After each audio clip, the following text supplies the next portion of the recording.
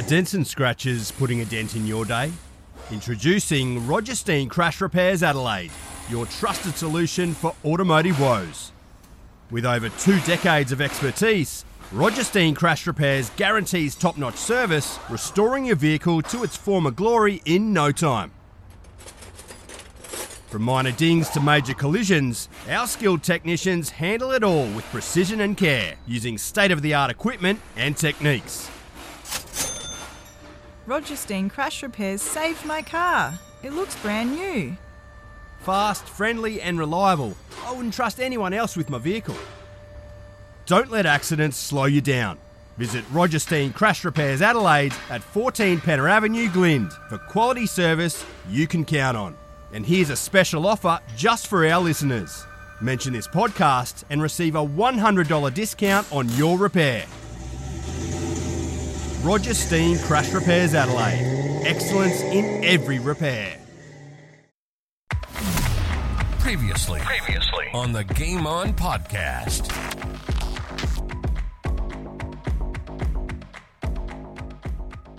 I sat in the rooms, and I was always early because my teacher took me up there, and I'd sit there, and then I'd watch all the boys come in. And it's a really interesting dynamic compared to Port Adelaide, and where you had all the Blazers coming in from the colleges, and then you'd come all these scruffy kids coming in who come from like the Campbelltown Highs and Gillis Plains and all that. So you had this 2 distinct groups that was not, sort of bit foreign to me. And then, of course, blokes like, and I'll never forget, the first bloke that went straight up to me was a bloke called James Fantasia, who was just an absolute gentleman and still is, of course. And he just said, well, who are you, mate? And shook my hand and he just took me under his wing. And then there was a couple other guys. Dwayne Stewart was excellent. David Payne. And when I trained with the 17s, because Gary was he was too good for 15, so he wasn't playing. He was up in the 17s, but those guys were just really nice. And I remember Mr. Fantasia was just, he'd go and watch every training session, you name it, and he was just such a gentleman. Great man. Lovely people. So, so we ended up playing, I think it was 5 minor round games we had to play and sort of like and see who was up the top. And then you had to play a semi and a final when we got through to the final. And I remember I was sort of playing half forward, if you like, because I was an underager. And we, I'll never forget, pulling on the Red Sox, the jumper. Jeez, isn't that bringing the emotion out of you, Timmy G? The bit that got me the most, the bit that really hurt me, was when I pulled on the Navy shorts and this bloody AGC badge was on the shorts. Beautiful, wasn't it? And that was just distinctive of Nord. AGC were a sponsor for forevermore, weren't they? Yeah. And I just sat there and looked at these shorts and I thought, what are you doing? What are you doing here? And it was amazing. We got through, like I said, to the final. Pete's actually got a pair out too. Did you? Yep, he's just got a pair out. There you go. You know what I'm talking about. Yes. They'll zip up with the button up. Beautiful AGC logo we're looking at. I don't really think you'd fit into those these days, Pete. No, unfortunately not. I might get one leg into them these days. Well, I don't know what I might have chucked mine out. I think come probably on. Would I reckon you've got I didn't want any evidence. I didn't want any framed evidence, on your wall. Sportscast SA presents Game On. Game On.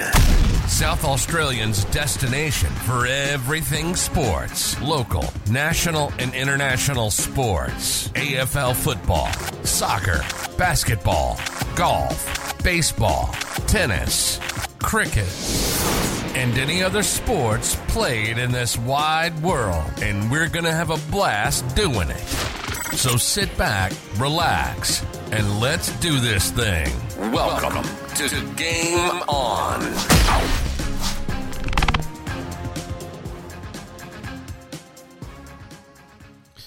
Welcome to Game On. My name's Pete, once again joined by Malcolm and Timmy G last week at part 1 of our interview, just reminiscing of his days out at the parade. Yeah, obviously the highlight of his life, without a doubt.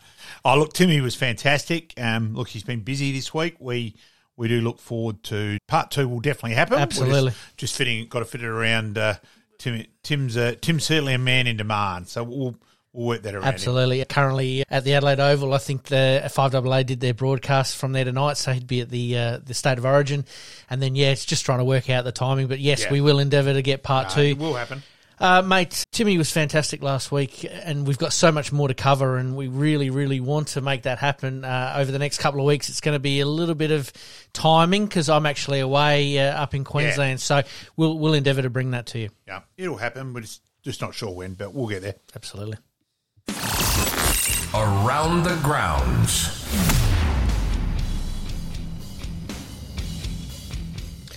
All right, mate, and to kick us off today, we're going to have a little bit of a look at the basketball, the SNFLW, the NRL, but we're going to kick off, as per usual, with around 11 in the AFL.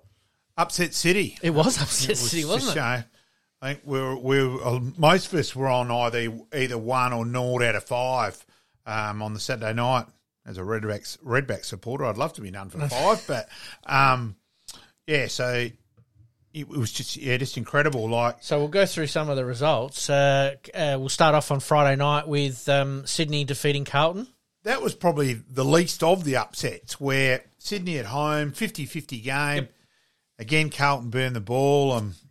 Harry Mackay shooting a goal for my life. Can you make sure we have a few beers, Pete? I'm back on it if Harry's shooting, all right? Yes, absolutely. It was one of those games that was always going to bring up for either coach and team that the winner was going to be a little bit happier than the loser on the night. And, Carlton just, like you said, burnt the ball badly. And continue to burn it badly. Yeah, just wastage. And it's quite staggering that it really does seem Mackay or Curnow or bust, and it's bizarre. The ball movement is not as quick as it needs to be, and it's getting them outnumbered, 2-1, 3-1 in some cases, and when you're being that predictable, it doesn't matter what level you're playing at, it hurts. It's funny, isn't it, that there Kane Corns, where he said he would rather have had Rosie than Walsh, and he got hammered for it. Well, at the moment, he's coming up trumps, isn't he? All right, we move on. St Kilda defeated by the Hawthorn Hawks. That was a bit of a surprise. Big upset. I admit, I was driving into Uni Oval and score Sydney were nearly 4 goals up as I got there and forgot all about it. I started watching the game at Uni. Yep. And then clicked on the score.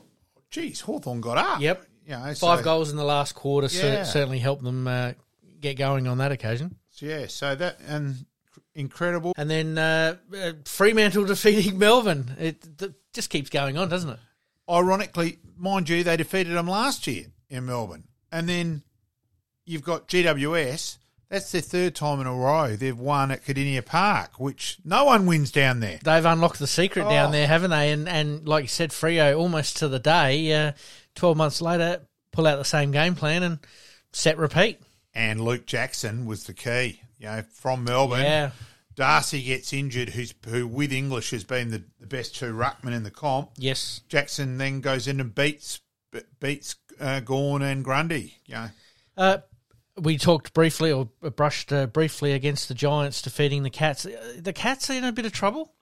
Oh, yeah. Well, they're 3 in a row. Big game this week for them. Yeah, the Bulldogs. We'll cover that a little bit later as well. But, they are. Like this, they seem to be losing in blocks. And, geez, they do look, their midfield without Dangerfield.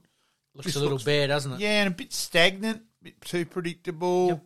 They've lost. And Duncan's pretty important as well. And they do. They're no certainties to make the 8. Absolutely. I know that there was some talk that they're trying to obviously time their run a little bit, but I think the timing is now rather than in a few rounds' time. It's going to be an interesting watch over the next couple of weeks. The Suns getting up over the Bulldogs. Oh, and did you watch that game? I did, yes, I did. The umpiring was unbelievable. It was, wasn't it? Look, I started off watching that game and, as a neutral, didn't care. Yes. Who won, just have a look at a game on a Saturday night. It was probably, from my point of view, watching it for Stuart Dew, just seeing if there was a bit of a response. And, boy, they came out with a bit of a response, but the umpiring didn't exactly help, did it? Oh, in the end, I was barracking for them something chronic. Yep. I just couldn't believe it. And I'm an experienced maggot. I've umpired over 1,000 games myself. Now, the AFL have got to show some balls, come out and actually admit the 4-umpire system hasn't worked. Yep. Well and truly. Mm-hmm. And go back And but that Is it, just before you go on with that, is it a case of a bit of teething problems? I mean, it's only been in really for 11 rounds. I think but it's bombing so badly, and their positioning is terrible. Like whoever came out with this idea that you get the umpire out on the boundary line, as an umpire, shooting him's letting him off easy in my book. It's just ridiculous. And I'm at Nord on Friday night, and then I felt like going out and picking one of the umpires up. No, go stand there so you can see. Yeah. It's, as an umpire, don't worry, there's a lot of us as umpires, and a lot of umpires are saying it privately. Yep. But they can't say it publicly. Yep.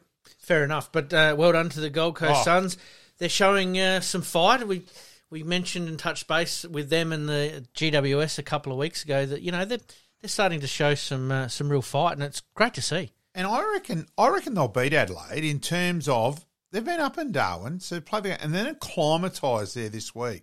I reckon that's a big advantage to come for Adelaide now to go up there. So I reckon they're the bet of the round. I hope I'm wrong, but I do. I really do. And I was so impressed with them on Saturday night. I thought they were fantastic. We'll cover this a little bit later when we talk about the this week's games. But just briefly, Adelaide playing in the wet, very similar conditions to what you're going to get up in Darwin. It's probably more the humidity and the heat. It's a different wet.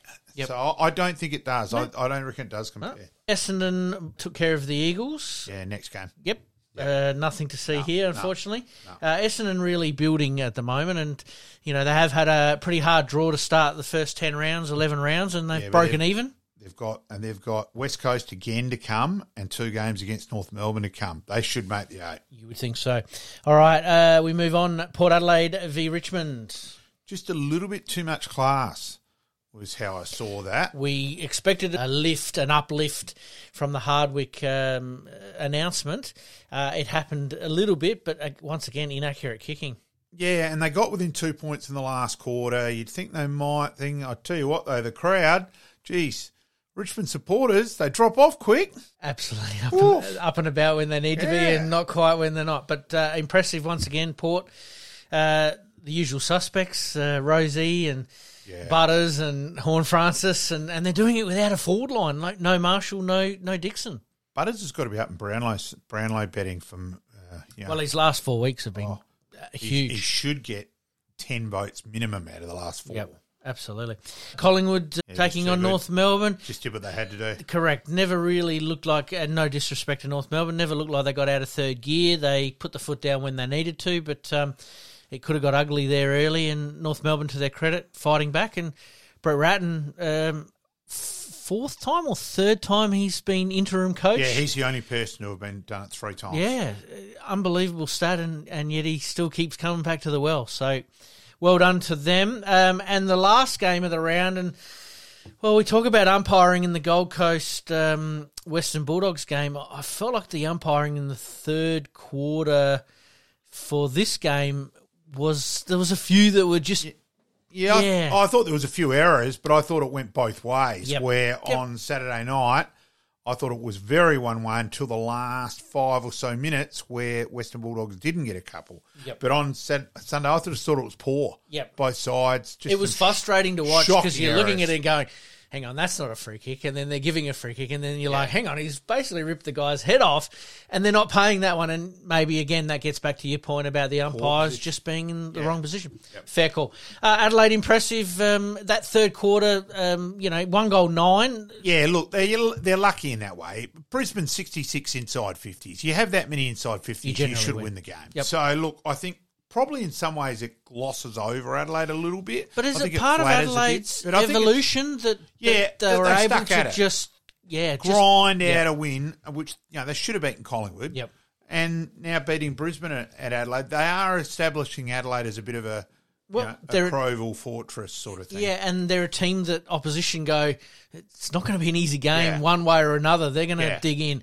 Their transition from back to forward when they got their opportunity was impressive once again. And I thought, Brodie Smith out, that loses their drive out of half back, but no, seemingly that was fine. So, it'll be interesting to see what they do with selection this week. Absolutely. With Hinge and Smith available. Yep, and just on that game there was obviously the MRO, Rory Laird challenging his one-game suspension. Look, as a Crow sport, I'm happy he got off. As a football person in general, no, I don't agree with it. In terms of, we've finally got some consistency. Again, it's not whether we like it or not. Yep. How people out there don't realise the crisis the game is in with litigation, what's to come is going to blow people away. Yep. And I'm not saying that lightly, and it's bloody good mail. I'll leave it at that in that cool. regard. And I just think, yes, Laird did try and soften it. Yes, there were other bit determining factors there. But for mine, yes, he didn't turn near enough. Yep. I can't believe he got off. For mine, Sarah getting off last night as well. Yeah. We've suddenly gone back to Pandora's box again. Finally, there've been some consistency. You're starting to go, yep, that's one game. Yep. Geez, we've got to get better at tackling. They've got to practice it more. Yep. Turn the player up. All of a sudden now, so what's going to happen this week? Are we now sort of getting back to where we were a little while ago, where the end result is determining the suspension or non-suspension? Because obviously Zorko got up almost instantly, and we talked about it briefly before we went on air. Neil. Yeah. Went on air that, obviously got a little clip from Rory on the way through and sort of put his hand up. Pedler, yeah, exactly. So yeah, I get that, but for mine, yep, if you're going to stay consistent, you've gone right. We've got to stamp this out of the game because of litigation. The same thing with a bump. Yep. Bang, stay with consistent. Absolutely. For mine, they've gone back to the result-based suspension. Yeah, disappointing. All right, mate, we move on. This week, Melbourne v Carlton. This is a huge game considering Melbourne are coming off 3 losses in a row. But you can't tip Carlton. Just can't. It's just simple. Look, it's a big game. If Melbourne lose this suddenly, they're not certain. So, yeah, it is, but you just can't. You cannot tip Melbourne. Carlton, Carlton. No, I totally get you on that one. As much as it hurts me to say this, I can't tip them at the moment as well. Board level, they've got problems. It looks like, that one board member faction didn't want Voss like a pork chop after the game. That generally is alcohol based. Yep. Seen it happen before. It's not good. We've talked about the Geelongs in the past and the Hawthorns in the past and the Richmonds in the past. If you get your front office right, generally the back office works pretty well. And at the moment, front office is not working very well for Carlton and the back office is not working quite well. And Adelaide went through the same process. Port went through the same process for a few years. So it does happen, but geez, at the moment, you're right. You can't pick Carlton at all. All right, we move on. Port Adelaide v the Hawks. This is going to be an intriguing game. If Sicily hadn't been a bloody idiot, yes, but I think Port still losing Sicily, 43 touches last week. Yep. He's played one of the great games of the year, and then it was just dumb, really dumb. It was. You're right. I backed Port 110% on this one, especially being at the Adelaide Oval. But yeah, I think Hawthorn are just showing little glimpses that they've still got probably two more years of development, but. They're up and about at the moment, and so they should be. I may have run into a Hawthorn official, and let's just say his words on Sicily were a lot stricter than the ones we just used then. Fair call. All right, top v bottom, Collingwood v West Coast.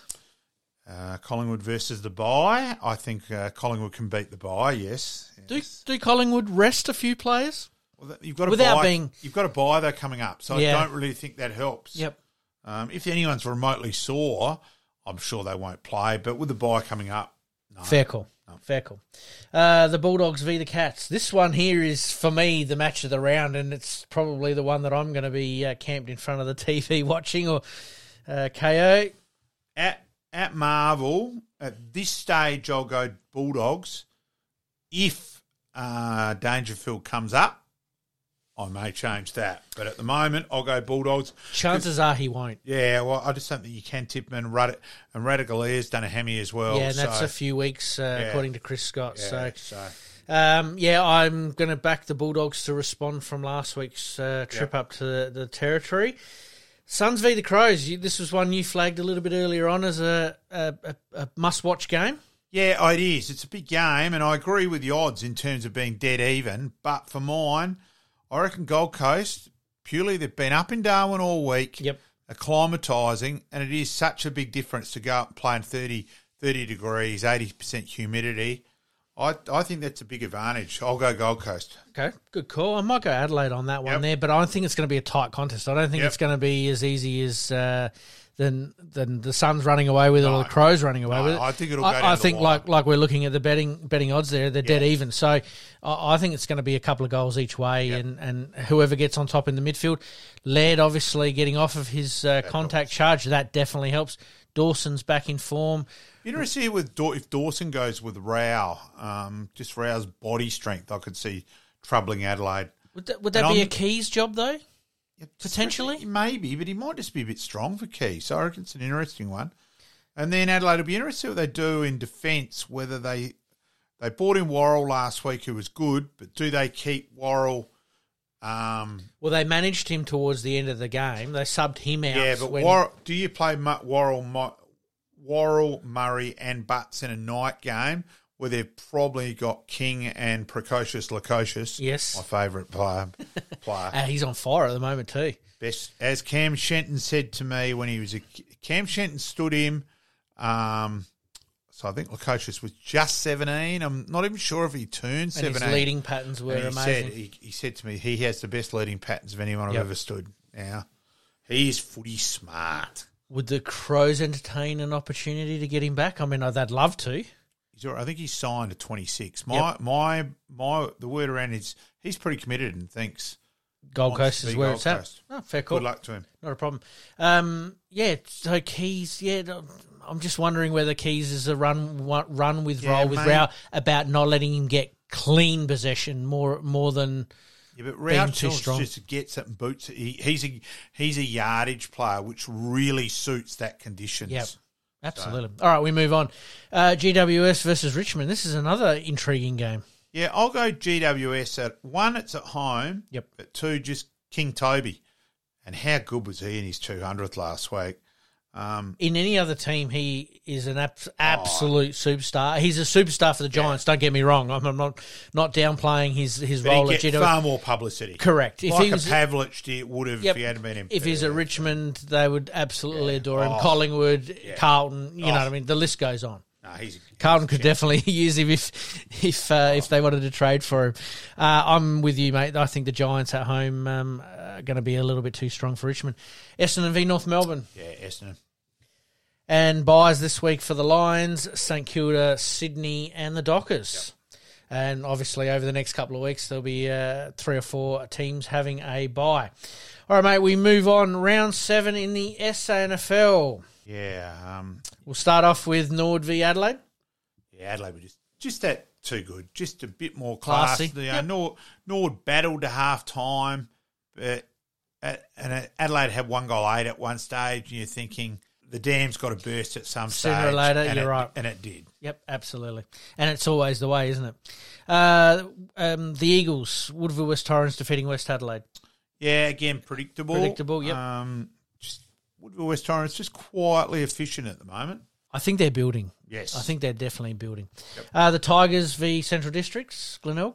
Yeah, they just, they were down at half time, kicked 5 or 6 in the third quarter, the Tigers, to get over the line. So, yeah, again, and that'll be a good game, them in Adelaide this week. I may get there I may go to the game for the last quarter because I'm commentating an 18s game at South Adelaide. Yep. So I may call into the bay on the way home.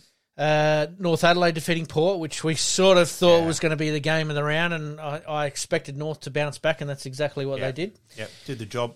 And Sturt in a tight one, just getting over South Adelaide. Yes, there's a few South people involved with Adelaide Uni and Bob Miles and that. Even they weren't overly happy. Wallow and a couple of the boys when the Panthers went down. Yep. It's actually funny to be in an environment where there's South supporters. Yep, it's actually really weird at uni. We've got a few guys involved with passionately following South Adelaide. Yeah. Love to hear it. Yeah. All right, we move on. Round 8, Central Districts v Norwood out at Ex-Convenience Oval. Yeah, you've got to tip Central. I think you do at home, don't you? Yep. The Tigers v Adelaide. Back on Nord, Cam Tahini hurt his knee last Friday night. Initially, they were hopeful, but no, Monday did confirm the dreaded ACL. Ouch. So, yeah. So, all the best to Cam. Absolutely. Best of luck in the recovery. All right, the Tigers v Adelaide. Adelaide are going to be... It'll be interesting to see how many players they take up to Darwin. Do they... because they're going up there, do they take an extra couple? It's not like they're coming from Melbourne and they can just flip somebody on a flight for a night game if they have to. So I'll go Glenelg. I'll go Adelaide in this one. Yeah. I still think their systems are going to be pretty good, and they're up and about at the moment in both levels. The Roosters v the Panthers. At Prospect, I'll go It is the at Roosters. Prospect, yep. This one's going to intrigue me. Port Adelaide v Woodville West Torrens. I'll go Woodville West Torrens. And Sturt v West Adelaide. Sturt. Yeah, I think Sturt as well. Sturt are flying at the moment. And looking at the ladder, we've got Sturt sitting on top of the ladder at the moment with 7 wins and 0 losses. Glenelg sitting second, Adelaide sitting third, North sitting fourth, Woodville West Torrens sitting fifth. Yeah, that's enough. That'll do. Just outside the 8 is Central's Port Adelaide. And then we... The volume's starting to go. I've lost the volume. Fair call, mate. All right, mate, we move on. Tennis, the French Open begun this week. Yeah, big Medvedev, goodbye. Yeah. To the 172nd player in the world. Yes. So, a couple upsets early. First time since 2008 that no Roger Federer or no Nadal at the same time. Yeah, incredible. That is a massive thing. That's almost 20 years. Nadal winning it 14 times. Alcaraz really... is the favourite, I suppose, on the men's side. The women's is a little more open. We'll deep dive into that next week on the basis that we'll sort of sort that out a little bit. But, yeah, a few upsets in the first couple of rounds. And like you said, Medvedev was one of them. Kokkinakis and a couple of the Aussies got off to a good start in some of their matches. Kokkinakis obviously playing tonight on Wednesday. Yeah, to 8:10 is the start. So basically very soon, next few minutes. Notice, so Fognini has won the first set and serving for the second set against Kubler from Australia. So, yeah. Some interesting results that will keep us on our toes for the next couple of weeks. And obviously the men's singles always throws up a few little... surprises early on, but Dimitrov is through, Fritz is through, Hurkacz plays tonight. Obviously, we talked about Kokkinakis playing tonight as well, and Gael Monfils had a huge win in 5 sets, winning 3-6, 6-3, 7-5, 1-6, 7-5 in the final. He's a guy that can turn it on as well. All right, mate, we'll take a quick break. You're listening to the Game On Podcast. We'll be right back after this short break. All right, mate, we continue around the grounds. So the NBA Finals. It was an interesting final series because Denver defeated the LA Lakers 4-0. They're sitting back, absolutely having a holiday for a few weeks. Training pretty hard, I'm assuming as well. Miami had the series in hand at 3-0. Celtics decided, no, we're not done with yet, and got it back to 3-3. But Miami gets over. Over the line. So now Denver v Miami in the final, and that's played over about a 1.5 week period. Yeah. A couple of games obviously starting up on the weekend, so we'll keep a bit of an eye on that and we'll report back on some of those games. We thought we'd better touch on that one tonight. Yep. The Celtics almost became the first team in history to come back from 3-0 down, so huge effort, and just fell over in the Game 7. SNFLW results from the finals. South Adelaide defeating Centrals.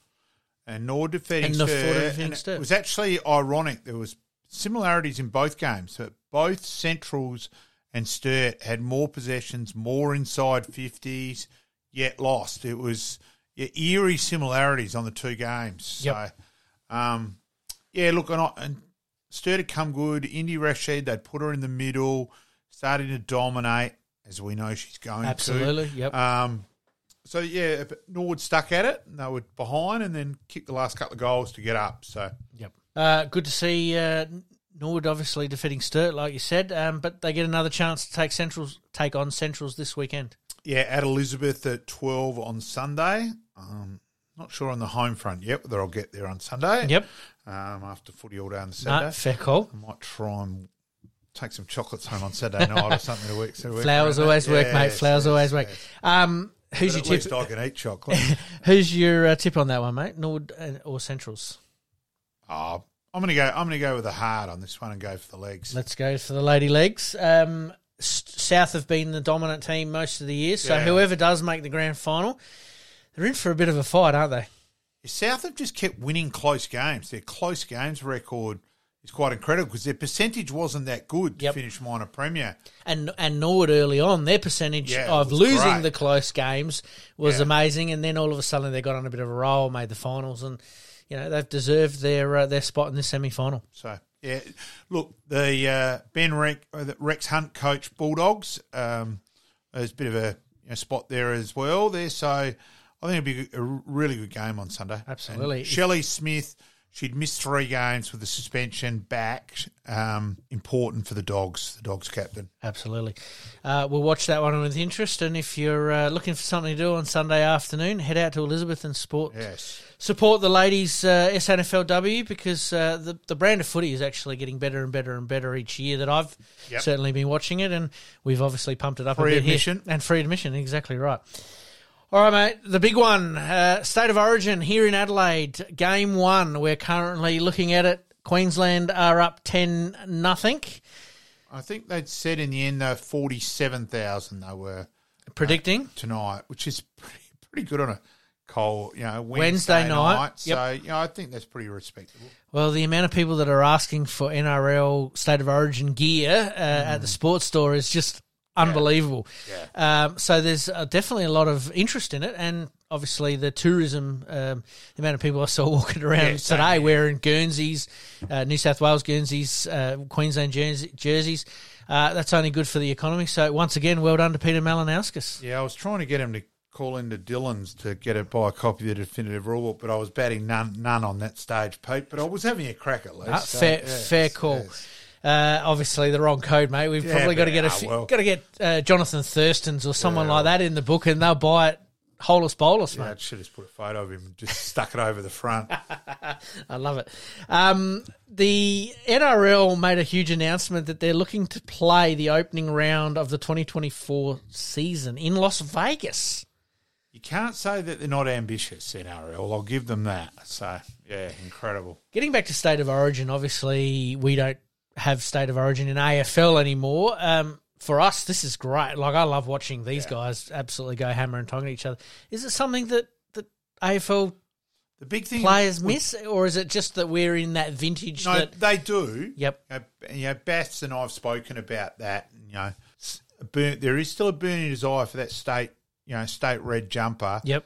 But it's just, you're not going to convince the clubs of the injury. You've got to remember there's Australian selection on the end of this. So they've got no choice, the clubs, but to support it. Yes. So it's the 180 degrees difference. Yep. And I don't think AFL will ever have it again. Plus, we are a national competition, minus obviously the Northern Territory at the moment. But hey, who knows what may happen? But Tasmania coming in. When the Crows, the Power, Fremantle, West Coast sort of came into the VFL, I hate to say this, and became the AFL. It's not quite VFL. Extended VFL, absolutely. That State of Origin sort of went out the window a little bit, didn't it? Yep. Absolutely. Who's your tip, mate, for the series? Obviously, I'm tipping Queensland once again. I've tipped them the last 3 or 4 years. I'll go Queensland. You'll go sitting on the fence on that one, are you? Yeah. Nah, absolutely. All right, mate, we are going to take a quick break. When we come back, Timmy Weatherall is going to join us tonight. As we mentioned earlier, Timmy Ginniver, busy with a few commitments. We're still with the Tims. Yeah. Timmy Weatherall will join us after the break. We'll be right back after this short break.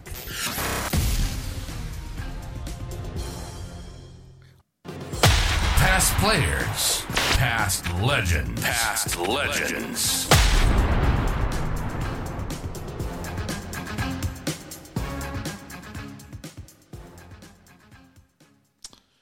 Tonight, we welcome Tim Weatherall. Got to admit, Tim's a pretty special person in my life as a mentor and friend for a large number of years. So Weathers, 253 games for Sturt, 66 for Nord, 311 overall. Playing at Sturt in terms of the premiership side, obviously in 2002, won the Beau Morton medal in 02, runner-up 3 times, 98, 99, 01. Of course, the Marjorie Wisheeds in 2002, advertised the Team of the Year, 98, 99, 2000, 2002. Play-life member at Sturt. Then he ended up coming over to Nord, came third in the BNF, runner-up in the BNF in 09, played in the grand final in 10. His 300th game, we will get to that. Pretty emotional day down at Alberton. But welcome aboard, Weathers. Privileged to have you on board, mate. Cheers, mate. Thanks very much. It's always great to sort of, you obviously talk to people about your footy. It sort of seems like a long time ago now, but just hearing you read that stuff out now, it's interesting to hear back. Mate, 300 games is fantastic, but we've got to go back to the start, mate. Where did you start your junior career? Where did you play at? I was a Adelaide Hills boy playing for the Bridgewater Raiders up in the Adelaide Hills there. So, I grew up in Bridgewater. And in fact, we could even go back earlier than that, Pete. I have heard a bit of a story about this. No, Tim, playing career started at Bridgewater, that's for sure. But he was mascot for Adelaide University. And, of course, Adelaide University famous for every person having their own individual number. So Tim was a half, and then he'd grown. As we know, Tim's an extraordinary tall human being. He'd grown that by next year, so his mum made it. He was 3/4 for next year. Yeah, true story. Mum knitted me the great black and white jumper when on my first year there as a mascot, and had a half on the back. And then the next year when Dad was coaching the A-grade boys era, I still remember those days as a young kid, as I'm sure you do, Malky.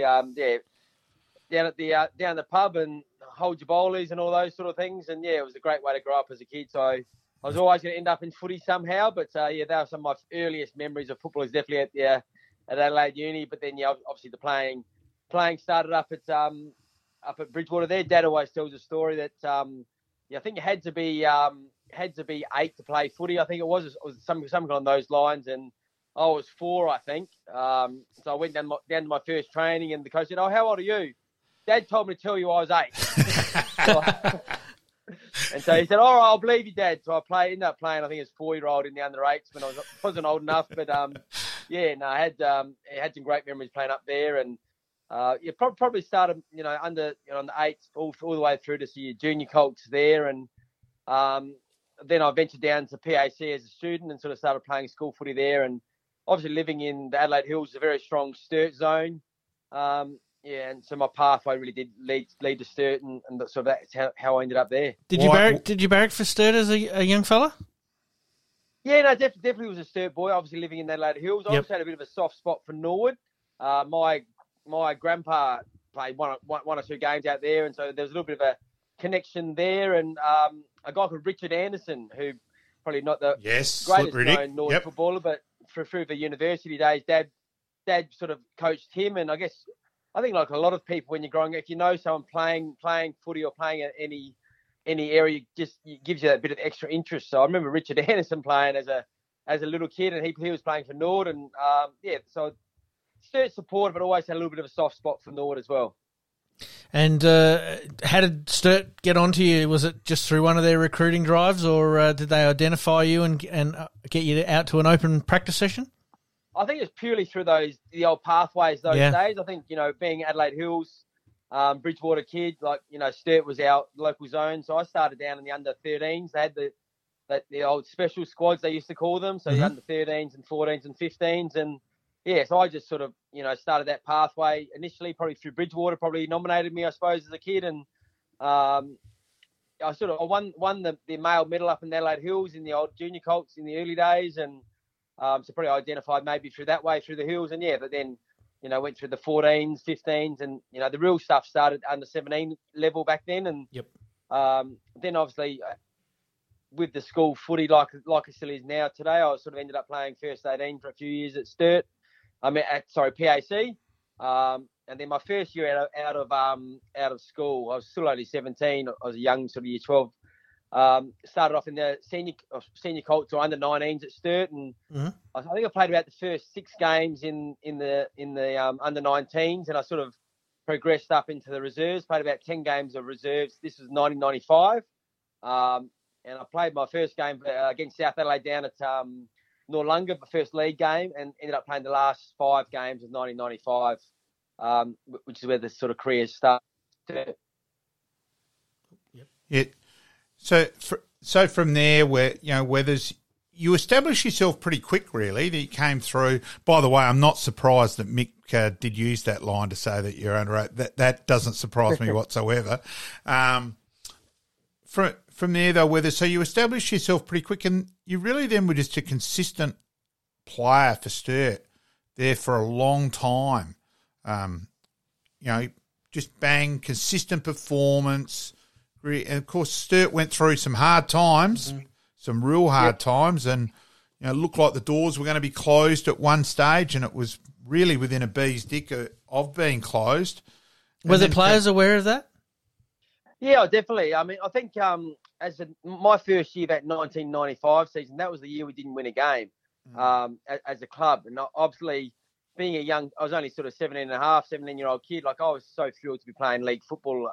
I guess that excitement probably, hid those sort of overall results. Like as a kid, you're just trying to find your place at that stage. And so 95, didn't win a game, and then obviously this was sort of when Phil Carminer just came in, and I think from my point of view, Phil really he stuck with a core group of players, and we had a really good group of some senior players, and your Bruce Lennons and your Chris Threadgolds at that stage, and over the coming years, Phil believed in us, and he got some amazing recruits, and Damien Squire came across, and Brodie Atkinson came across, who two of my greatest mentors through my period there, and then you had Dean Woosnam came across, and we managed to get some really good players from other clubs as well, who were probably near half towards maybe the end of their careers, and then Phil stuck with us, and I definitely do remember those days when the back of the advertiser they had pictures of Sturt and Nord, and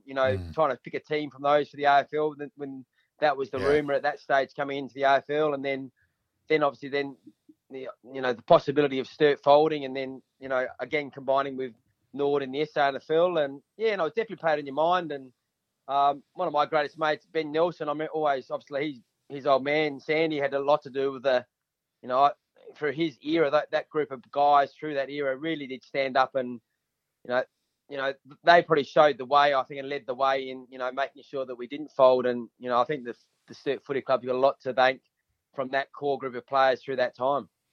Also, we better add too that at one stage it looked like cricket could have been the go. Weathers could seriously bowl a leg break. They turned a bloody long way, and his dad was a very good leggy as well. And state junior sides with Bass and Simon Goodwin. Cricket was a distinct possibility at one stage. Oh, it was probably probably my number one sport, to be honest, until I was probably 20, or maybe not 20, but through junior grades. I played in the old States APSA as a footy side, but then didn't make another state footy side after that. And cricket was, I sort of played, stayed under 12, stayed under 17s for 2 years, stayed under 19s, played a second 11 game. I guess my pathway was definitely looking down the cricket way. And I think like in those days, cricket and footy were the two sports for a lot of guys. And I mean, obviously you mentioned Nathan Bassett, and we stayed under 19s together. And, Simon Goodwin was a little left arm opening bowler. He was smaller than me in those days. And so we had some good sort of, guys who just love playing sport. And I guess back those days, there probably weren't the opportunities in cricket that there are these days. And the way I looked at things back then, I think there was, say, 45 players on an AFL list. There was, I think 14 or 15 teams, whereas cricket, you basically had to be in the best 11 in the state to really, play at that, that top level. And to me, it was probably a numbers game in the end. I sort of thought I had more opportunities through football. And, I was still playing a bit of A-grade cricket when I was playing league football. And I think it got to that stage where I think the grand final for cricket was the first round of SANFL footy, and it just didn't make sense to play a full season and then have to choose not to play in a grand final or miss a league game. And so at the end of '95 when I just made my league, sort of started playing league footy. Cricket was, love cricket, still love my cricket. But yeah, I think the opportunities to me at that stage looked better in footy, so that was probably what the decision came. Who are you watching in the cricket these days, mate? Who's the player that gets you up off the couch and jumping up and down for joy when they're going well? I think a young lad called Jake Weatherald. There's a little Jakey, he's a young Darwin lad. So he's my dad's brother's son, and so obviously Jake's a Darwin lad, and he came down and boarded at PAC when I was teaching there, and I've obviously followed his career really closely, being obviously, a cousin and family member. It's me and my whole family love going to watch him play in the Big Bash League, and obviously through the Redbacks through those periods. I can honestly say, Pete, so I've gone to a Shield game and South Australia fielding, and I am just pissing myself laughing because Jake was fielding square leg, and the ridiculous mannerisms to say that Jake and Tim are identical is ridiculous. And it was just like watching a junior Tim out there. And it was, and it's funny when Tim mentioned Simon Goodwin, because back then you had Tim's dad, Simon's dad Terry, and Weathers' dad both playing for Payneham. Yes, and they were the old days in terms of, you're in the bar afterwards, and let's be honest, if Mick took wickets, he would quite often be the last person there. And we used to joke that we'd go around and change muck around with Mick's car to adjust the bolts and all that, so that Tim could drive home. It was a bit of a standard joke, but yeah. So you actually spent a lot of time with Goody as kids, didn't you? Yeah, no, definitely. And then we both sort of started our. He played cricket at Sturt as well, in all those under 14s and 16s, and our footy never really crossed paths. As the Simon Goodwin story is an amazing story, which is obviously amazing that he was a cricketer as well, and he sort of he could bowl the Crows, and he just grew late, and But no, we started our university as teachers together down at Underdale. I used to drive to Simon's house on a daily basis. We catch he'd drive me down to uni, and spent a lot of time with Simon through those sort of late teenage, early 20s, and I've run into Simon a few times, and he's a great fella, and he hasn't great changed. To see the success he's had as well, we as we mentioned earlier, we definitely grew up around Payneham Cricket Club, and with the parents knowing each other, and definitely still love the cricket. I still go to every test match I can get myself to, and obviously footy was my pathway, and I've got no regrets with the decisions I made, and I look back and really, really pleased what happened in my footy. So moving on, obviously with the footy, you made the 1989 state Sapsaza team? That was a amazing sort of I guess my first and only ever state footy team I ever made, of all things. But it had some good players there. Little Michael O'Loughlin was in that team, and he was he was a little funny little fella back those days. He was probably the player who went on to do amazing things. We went to Wollongong, and we ended up winning the Australian Championship. So that was a great memory, and some great memories from that. And obviously, really, I mean, only from a personal point of view, I had 4 daughters in the end, and my young twin girls just got selected in the state under 12 girls team last week. So I guess it's done full circle, and now my little 2 will get to go and do the same thing, hopefully. Absolutely. So, then with Weathers, so you moved on with Sturt, keep going, and then we get to the 99, and geez, the so nearly, but an under fabulous Phil, and it's really interesting with Phil. Like, let's be honest, he's been a journeyman in his footy career. Changed clubs often due to his actions and all that. But it's interesting that he considers himself a Sturt person, which I think it's a pretty big tick to Sturt in that day, and what then developed from that era. And 99 was so close, mate. Yeah, no, I mean, as I said, Phil my career started with Phil, and my first 7 years were with Phil Carman, and I could never ever speak more highly of what Phil did for me and for the footy club. Like, some funny stories, like stories which is just Phil Carman stories, and he was just.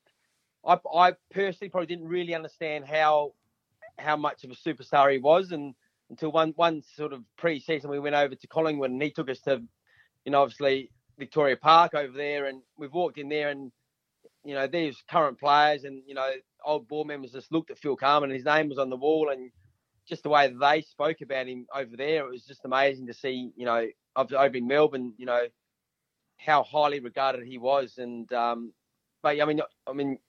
Many of you would have heard, and last year he was the guest of the SANFL at that luncheon, and he spoke so highly of Sturt in that time, and that was, I'm sure that's what you're referring to, Malky, when he thinks back to his career, his time at Sturt's probably one of his best memories of the time he spent, and of the friends and mates he made out of that time.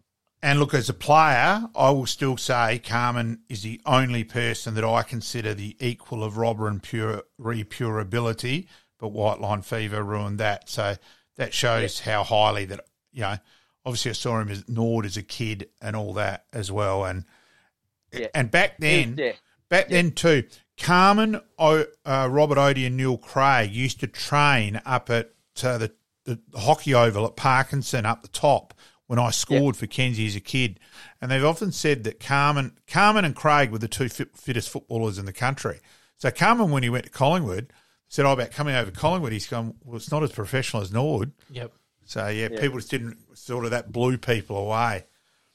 Well, when you talk to anyone who played for Sturt during the Carman period, probably the greatest memories, or maybe not the greatest memories, was the Friday morning run. So he was the head of security at St. Peter's College. So we'd meet at Phil's house at 6:15 every Friday morning during pre-season and even during season sometimes, and we'd race from his house down the little lane behind St. Peter's. Yep. We'd hit the Torrens. We'd race down to the Weir. It's about just under 5Ks, I think it was. And it was like we'd race. She was flat out. And I reckon for my first 2 years, Phil beat everyone. Yeah. We're talking, guys coming off AFL lists, and Phil was running fast. And we were trying to beat him, don't worry. He was amazing. He was. And I ended up beating him. I think he had a knackered knee, nothing about me. But I ended up, I ran behind him this day, and I sort of, just as you come past the little par 3 golf course, I sort of snuck past him, and I ran across the bridge. So I beat him for the first time, and I was pretty proud of myself. I've just got over past that line there, and Phil's come up behind me. He's grabbed me. I was only 18 at the time, young kid. He's grabbed me around the throat and thrown me up against the fence and whacked me in the guts, and called me a little prick, and a few other expletives, which you can imagine what Phil said. Yes. And warned me never to ever run behind him again and beat him in a race like that. Interesting. So then we run the 5Ks back to Phil's house. So it was 10Ks every Friday we do. So then the next week, we take off again, running down this lane, and I was trying to run past Phil at the start, and he started to kick me, and he started to throw his arms around and whack me, and he wouldn't let me get me past this time. But no, he was an amazing athlete. Like, he was. Well, they reckon so that fit. he could have with a decathlete medalled in the decathlon. Like, he held athletic records at Pembroke for 30 odd years. So he was incredible. He still talks. As I said, referring back to last year when he spoke to us all, I think last year he broke the world record for an indoor ergo, or there's something online. So he's still an exceptionally fit man now. But the Phil Carman era was amazing, and it was actually 98, the year you're referring to, Malky, where we only lost 4 games for the whole year, and it was those early days when Port Adelaide they snuck through into the 5 that year. Their AFL players, I think they only had to play 3 games to qualify back those days. Yeah, it was 3 games, And so your Brett Chalmers, some young Burgoynes, came back into their side, and I think they made 5th on percentage and ended up coming through from 5th to make the grand final, and we'd beaten them all year, but they ended up knocking us off in the grand final. But that was the year which we probably should have won. Then you sort of flip through to 02, where we hadn't beaten Centrals all year. Yeah. It's quite a remarkable year. Like ourselves, Sturt, Nord, and Centrals were the three best sides, beat everyone else easily, but Centrals couldn't beat Nord couldn't beat Sturt, and Sturt couldn't beat Centrals throughout the minor round. And so it got to the grand final, and we were definitely the major underdogs. I think we'd lost to them 4 times, Centrals, during that season. And, so obviously 98 we probably should have won, and then 02 where we were the underdogs, we did win. So would love to have won a couple of grand finals, but to win that one in 02 was amazing. And pretty special under Sticks' influence in that year, mate. And Sticks had come from uni, so obviously it had a bit to do with Sticks in that regard. Yeah. No, yes, obviously that was Phil had sort of moved on, and we had a sort of tough finish to the year before, and Brenton came in, and Sticko was he probably just Phil had gotten us so far, and just through pure effort and just inspiring us, and Sticks just added a little bit of structure and just a couple of those little things on the outside, the edges, and he was great, obviously, to work with us that year, and it was an amazing feeling to win that grand final.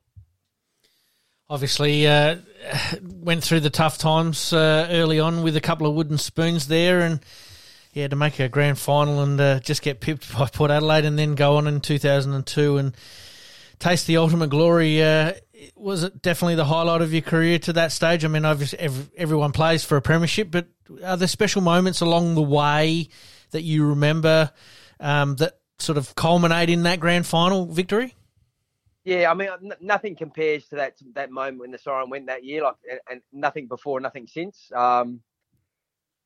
Sporting wise, I should say, I better not mention anything about family and having babies, but yes. It was pretty. Well, we'll get to that. We'll get back to. We'll get to your text message. It was pretty special, but I mean, throughout the career, I mean, the first game's always an amazing thing. Yep. I was a young kid growing up in the SANFL, and to play a league game was just extraordinary for me. And so that memory of that first game down at Noarlunga, and I remember my first mark, and someone from, I can't remember who it was, from South came and knocked me over, and Andrew Geddes, who's one of those great guys through that period, he went and just whacked him for me and said, "Don't you touch that little fella again." And he probably did that for the next 10 years for me. But it was just that first game was very special. The first win, we beat West Adelaide the following year, which I think, I can't remember the actual number of games we'd lost in a row.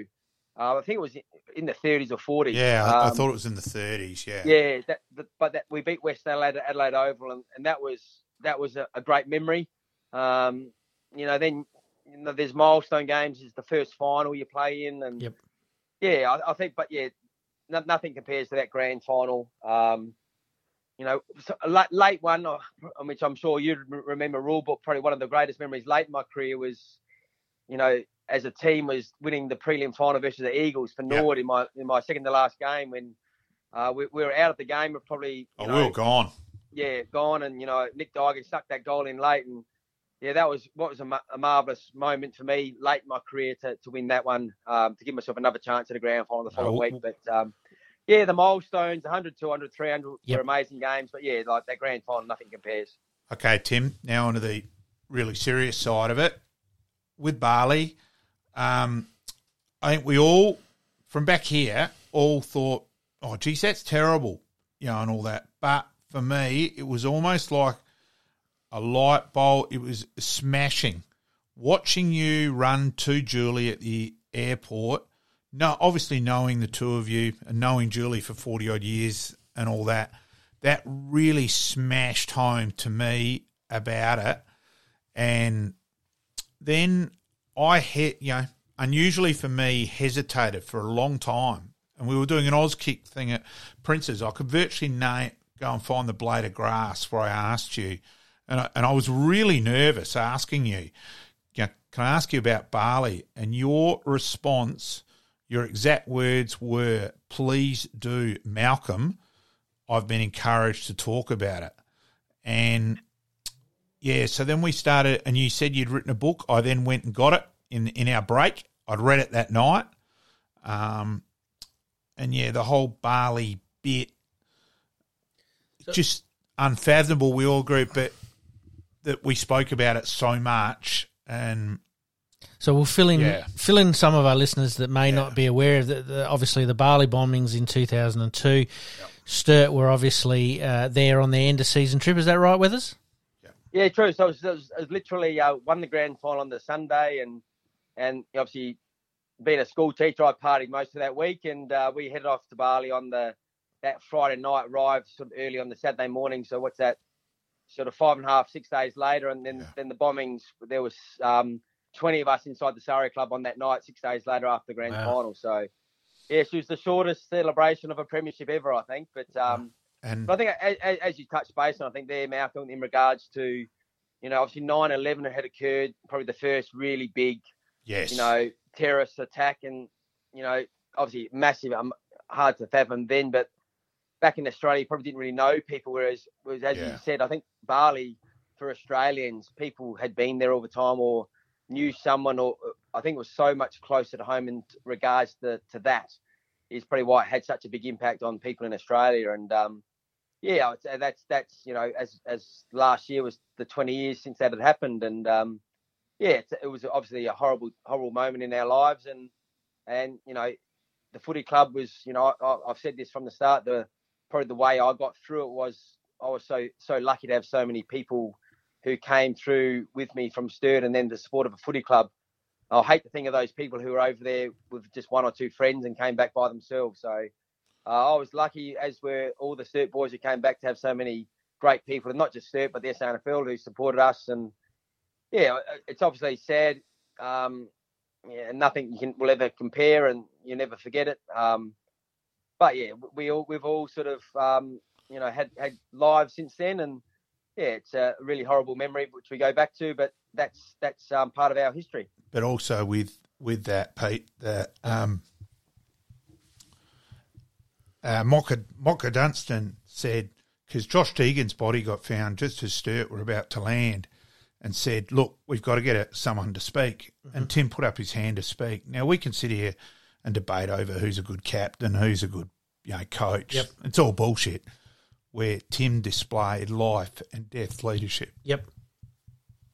And, she was. It was one of those things that when we flew back into Adelaide, a couple of days after it all, and I think I'd been in the media. I'd sort of obviously just won the McGarry medal as well, and I guess I was sort of in the media a little bit, and it was a pretty traumatic time, and I guess I was the person.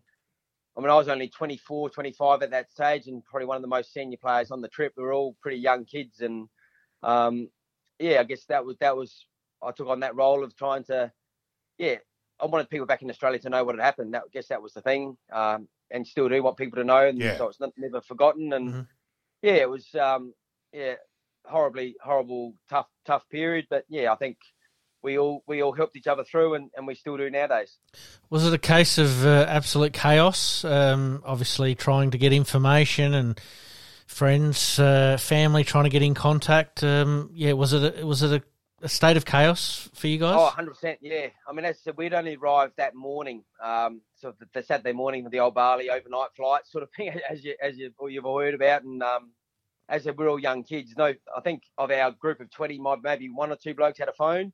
So there wasn't the technology you had today, and didn't really know BALI at all. I'd never travelled there by myself. I don't think anyone in our group had ever been there. And you're obviously in the middle of a nightclub, and when the bomb went off, we all pretty much got separated because we're sort of in different places of the bar. And I somehow managed to get out the front of the bar. Some guys went out the back, and I ended up back at our motel, ironically, which was lucky for me. And another player was back there at the time, and his story is an amazing story. He left the place probably half an hour before the bomb went off, feeling sick, and he was in the second level of our motel room. And when the bomb went off, he hit the roof, and all the windows came flying in. As just to describe, I suppose, the power of the bomb. That was sort of from maybe 500 meters away from it. So I ended up back at the motel, and the night was pretty much spent just sitting in the foyer, trying to ring people back in Australia. Yep.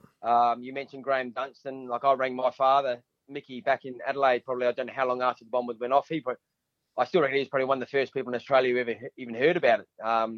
He then rang Mocker and those two guys back in Adelaide, along with lots of other families, sort of, phone calls over the next sort of 10, 12 hours. We sat there ticking names off as we heard.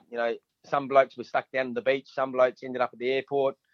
Some guys called us from random motels around Bali. And, I guess by about 6 o'clock the next morning, we'd sort of, ticked off where most guys were. We knew Julian Burton had been badly burnt, was in hospital. We didn't know where Josh and we didn't know where Bobby were. And so it was one of those, like, do we want to get out of here? How do we get home? Ringing consulates, just had no idea what to do. Like, it was just as you said, utter chaos. All the local people wanting to come in and see what had happened. All the people who were involved were trying to escape, and so it was just a backlog of people, and you literally couldn't move. It's an incredible. It's an incredible story, really. Yeah, it's still mind-boggling.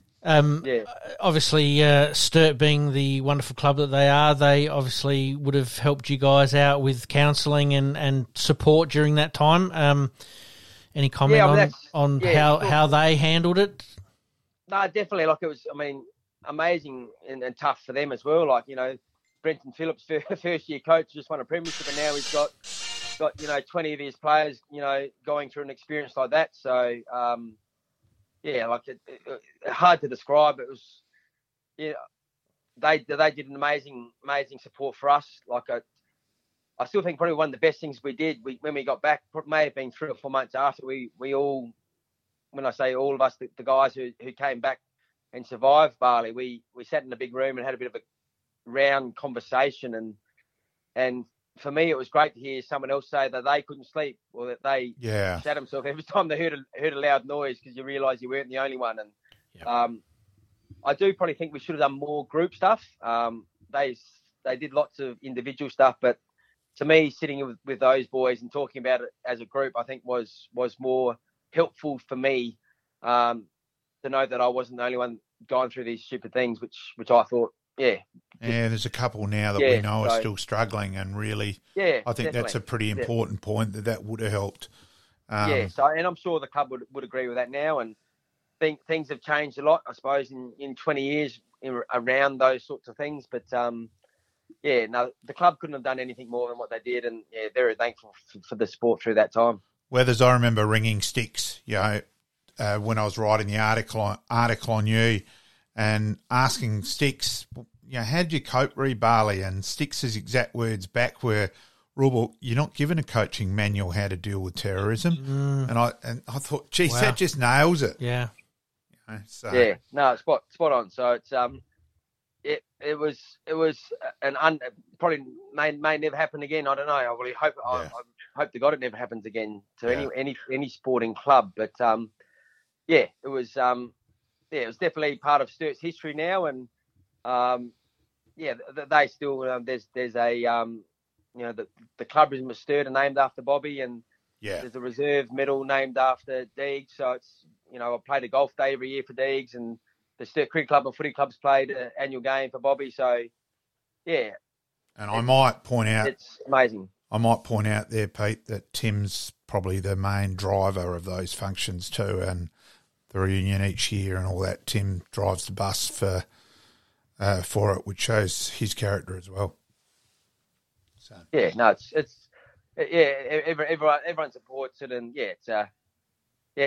we just don't want it to ever be forgotten. Like, probably the one thing which I never get is you need to move on. That was one thing which we'll never move on through it, and we don't want to move on from it. And that's something which sometimes annoys me when people say that. That's probably the one comment I don't like. Or you need to move on from it, or it's bullshit. Just get past it. Yeah, something which and I don't want to not remember it either. So does it reignite when obviously it's brought up through the news? I mean, obviously we're talking about it here in a fairly open forum, but obviously on the news, somebody gets released that was part of that group. Does that bring up bad experiences for you guys, or is it like, no, let's just heal knowing that that's going on and we'll move on?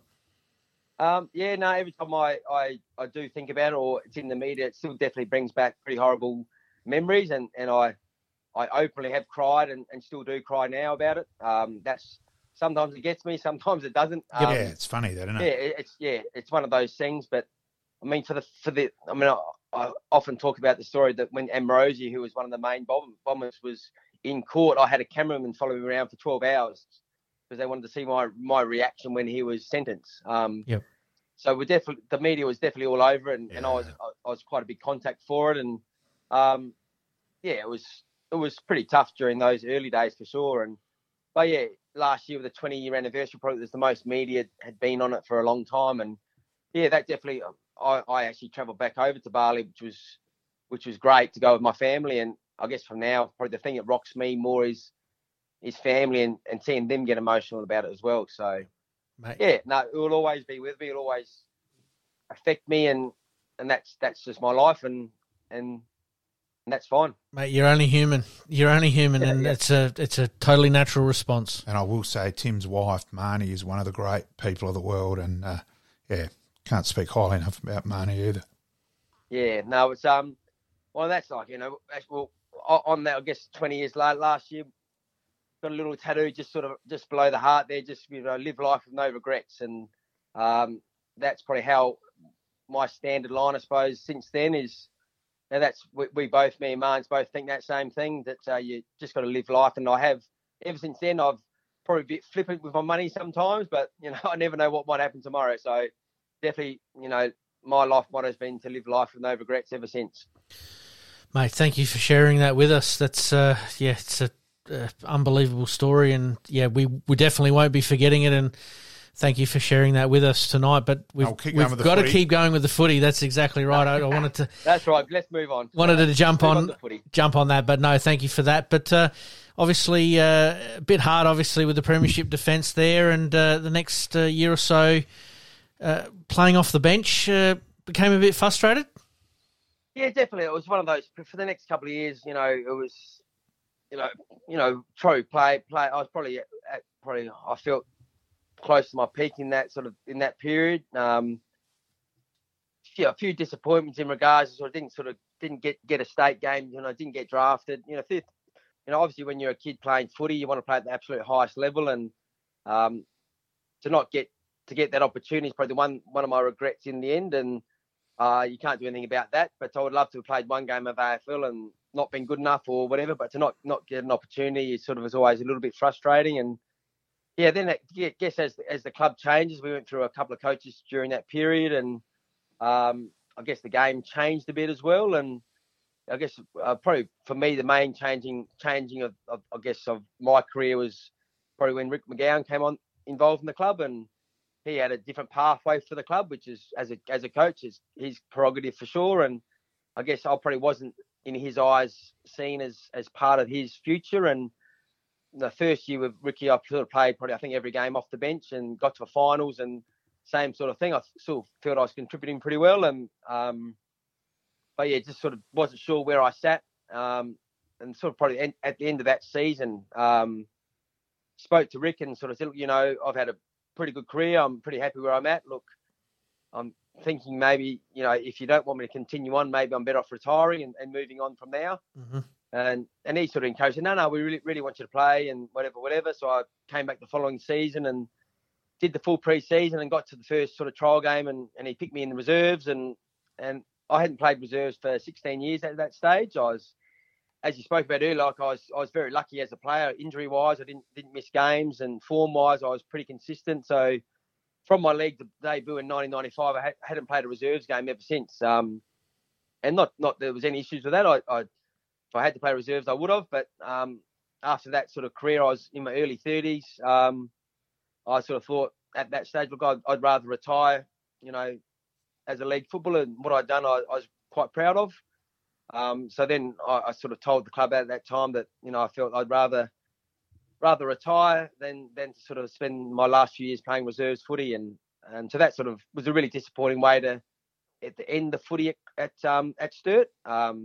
I'd always, like any kid, I think you want to play at the same club your whole life. I grew up as a Sturt person, and it wasn't to be for me, unfortunately. So then I was a bit lost. I'd done a full pre-season.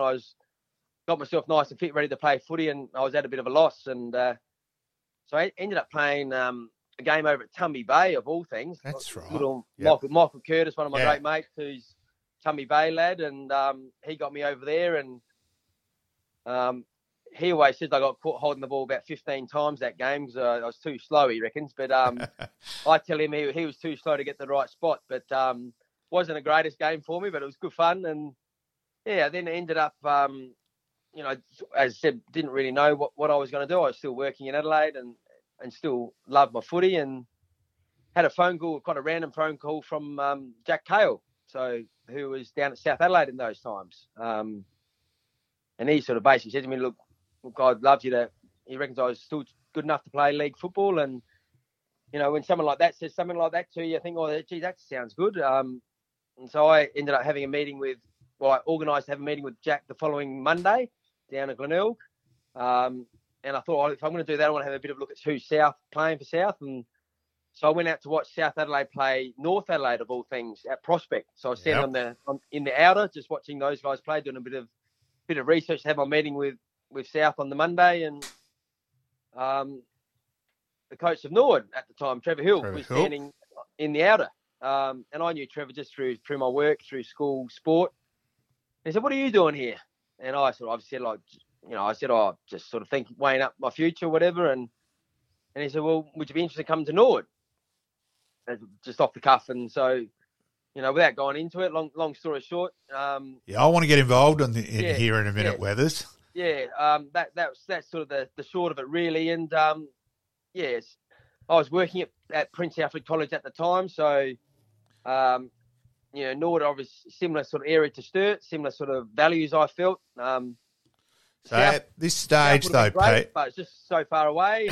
Yeah, and I'll get club song's pretty close too. Yeah, let's remember though, Weathers, we were doing Sapsaza together at this stage, and so he said East Adelaide. Yep. So which we did for a long time. We'll get to one of the wins on that as well during the next bit. But so he said, right, Rob, what's your thoughts here? Take your Nord hat off, and I said, yeah, well, South. And that, but then I said, Weathers, you've effectively answered the question yourself with the travel point. And I left that night, and I'm thinking as I walked out towards my car at West Beach, I'm thinking, I reckon Weathers will sign for Nord tonight. Walked in the next morning, your first words were, hey, Rob, I signed for Nord last night.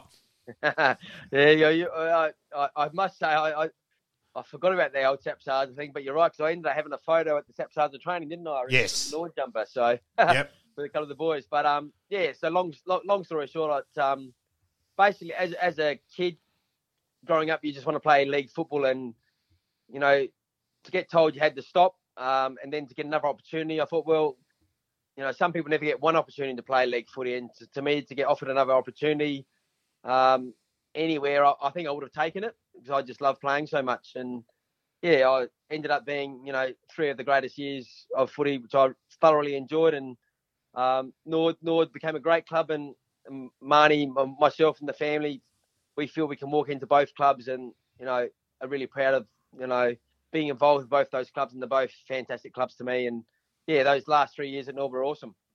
It was funny. So there was a lot of publicity, ironically, after Tim Geneva was the previous one. Yes. With we interviewed Tim last week, Weathers. Okay, yeah. With you playing your 300th. And now, normally on a Saturday morning, I was umpiring, you were coaching at Prince's, and the odd person would wish you luck, for a game, but it was still your release on a Saturday morning, school sport before playing. I loved it. Yep. But that Saturday morning, every single person from the opposition, every opposition, parents walking up, wishing you luck. And I'm just watching you, and you were taller than a Roman sandal. And I was pissing myself laughing. So I started to give you shit about the pink publicity and that in the week, just to try and get you to laugh a bit. And then back then, so the 299th game was against Sturt at Unley. And then so your 299th, I reckon I bought Lucy and Katie over to the rooms. And then your 300th, and it turned out Weathers ordered the weather that day because it rained against Port at Alberton. Perfect. And as you were getting cheered off and the Nord crowd were chanting, Timmy, I thought, geez, This is a huge tick for Weathers and Marnie, how quickly they've settled into the parade to be so accepted. And it was a little bit unusual because Sturt weren't playing that day, so Sturt was open for Sturt guys to come into the rooms, and which is unusual in most cases. So Bruce Lennon, there was Threaders. I'm trying to think who else. Sheeds was there. Sheeds, yeah. But they were all quite nervous. They were just standing by themselves and I went over to Beetle and said, "No, this is Weathers Day. Bugger this Nord Sturt bullshit. Get in there." And then I brought Lucy and Katie in. Lucy ran up with the lollies, and that sort of broke the ice as well. And then, of course, that 300th that night was the Nord auction as well. So it became a Nord auction T Wetherell 300th night. And the Sturt guys, to their credit, bought a table, and I thought that was fantastic that night as well, Weathers. No, as I said, like they're both great clubs. You obviously. Yeah, you're always competitors on the field, and I definitely didn't ask those boys to do that, and that was real. I was really tickle pink to have that support from those boys who I played. Obviously played, over 250 games, probably 200 games with some of them individually. Yeah. So that was amazing. That game down at Port Adelaide, and we had a good win down there, which was always nice. And as you said, it was nice and wet, so the ball was on the ground plenty of times for me to get a few sneaky kicks and kick it 20 metres. But I think Brian the doorman was a bit confused with who was coming in the door, and no, they're allowed in today, right? He wasn't going to let them in. No, he wasn't going to let those Sturt pricks in, no. But that was. You talk about memories and of when you finish off in there. That was definitely up there with one of the best playing that 300th. Yeah, and great day. Yeah, I think the way that footy's going, there may not be too many who get to play 300. There won't be another South. There won't be another SANFL player. Yep. So hope there is, but I don't think there will be. So the era under Bass at Nord. Yep. Go for it. Yep. Yeah, well, obviously, I mean, I knew, as we spoke about earlier in the chat, like I knew Bass through cricket and crossed paths just through having kids and whatever. And so my first year at Nord was with Trev. That was, we and again, you didn't play a reserves game either, Weathers. No, I picked in the reserves to play my first game. I'd heard that. And Gags did a hammy, didn't he? Gallagher did his hammy, the old bugger. So I do mention that to Gags every now and then. But so then I got thrown straight into the team to play North at Prospect first game, and so talking about that reserves thing, so I never actually ended up playing a reserves game at Nord either. Just was able to sort of sneak in, and that was, I think it was about round 6 or 7, I think. Yep. Was that game, and we ended up having a great year, and a young Taylor Walker was a pretty handy player during those periods, and we snuck through into the finals, and we beat Port in that elimination final, which I think was the first time Nord had won a final you'd be able to know better than me, Malky, but I don't think they had won a final for a few years. Yeah. And, so that was my first year there, and then Freddie Nathan Bassett came in, and I'd never seen structure in football like that before in my life, to be honest. Yeah.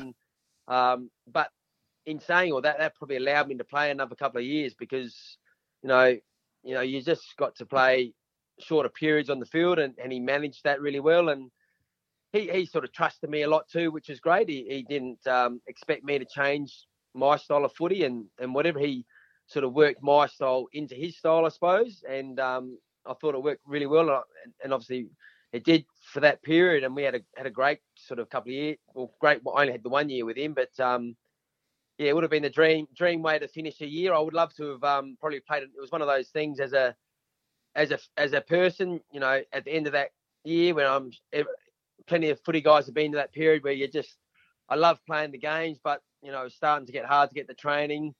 You just sort of thought, if I go one more year, will I end up struggling and not be at the standard? So, and then throw in twins early being born the following year. I thought, geez, I don't know if I can do another year like this with 4 kids under 5. I probably haven't got the real joy as much as I needed. And I always wanted to make sure I made that decision after the experience at Sturt to stop when it was my decision. So again, no regrets. I made the right call when I did.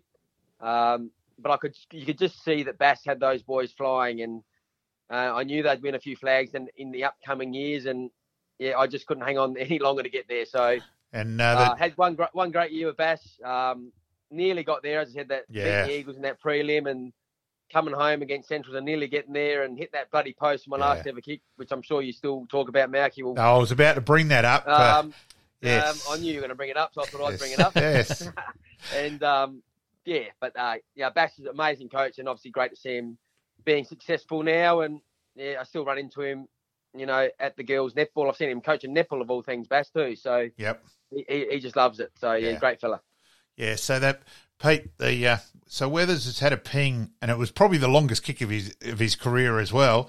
And it really looked like it was going through, and it just swung away at the last split second to hit the post. Paul Popolo was the bloke, Malky. Like, so I'd launched one. I keep saying it's about 65, but maybe even 70, I reckon now. But, James Gallagher handballed it out the back to me, and we were 7 points down at the time. And like you, and I think like most people, and it looked like it was going through, and Paul Popolo, he had a pretty fair career after that game. He went to market and actually pulled his hands away, and it hit the padding of the post. Yeah. Bloody football park had too big a post back then, I reckon. I still blame that. But anyway, long story short, hit the post and put us 6 points down, and then the siren went probably 30, 40 seconds later. Gunston marked the kick out. Yeah. Playing for Central. Yeah. So out of that, though, Pete, I probably spent a fair bit of time with Marnie and the girls that night, and may have made my thoughts known about the ball hitting the post, and I think it might have been Katie the next morning has repeated what I'd said, and Marnie immediately yelled, Malcolm. At least she didn't blame you. She knew it was me straight away with us, so that was something at least. You can't get away with anything there, Malcolm. No, and so too, there was one other funny moment, Pete, where Weathers has already had the two girls. Marnie's pregnant with twins. We've kept stirring Weathers up. It's going to be two more girls. And Weathers' text message, we'll change a little bit of it, Tim, was... let it all out. All you bastards are correct. Yep, two more girls. How much do effing weddings cost? Yeah. So, yeah.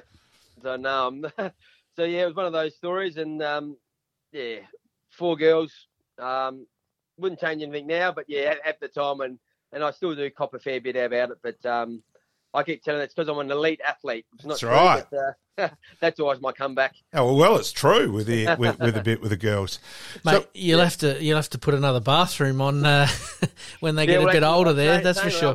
I'm building myself a new house at the moment. I don't think I've ever had to build a house based around four girls. You don't know how much time they spend in the bloody bathroom and how many clothes they have. Just how much storage I've had to build. I thought you'd finished that house by now with us. Well, I'm still trying to build the storage. Oh, that's fair enough. Yeah, that's right. I'm a couple of weeks out now, so I'm nearly there. So walk-in robes, you got to have plenty of them for the women. Definitely. So, Tim, since footy, you coached, helped out with the Nord reserves and all that, and then eventually probably you're coaching, and you were obviously coaching at Prince's, but you decided to move to Darwin and ended up pretty heavily involved with women's footy. And it was one of those things. So I obviously helped Nord for a while and ended up actually going to North Adelaide. Josh Franco. Right. I was trying to think. Yep. After his obviously footy career, he sort of moved into teaching. So he actually came and worked with me at PAC of all places.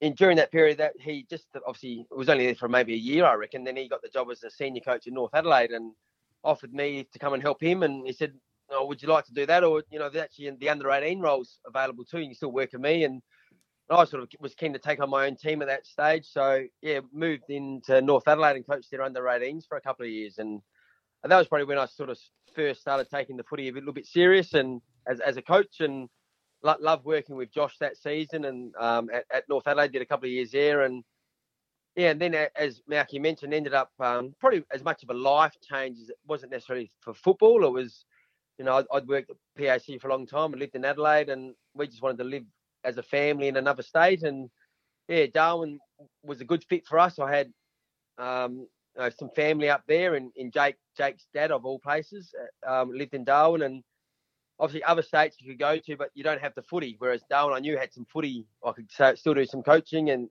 teach and live a great life. And So headed up to Darwin, coached footy for a little bit, and that was during the period where I guess AFLW was starting to take off, I suppose, and through the affiliation with the NT in South Australia, that first few years of the footy was that's right.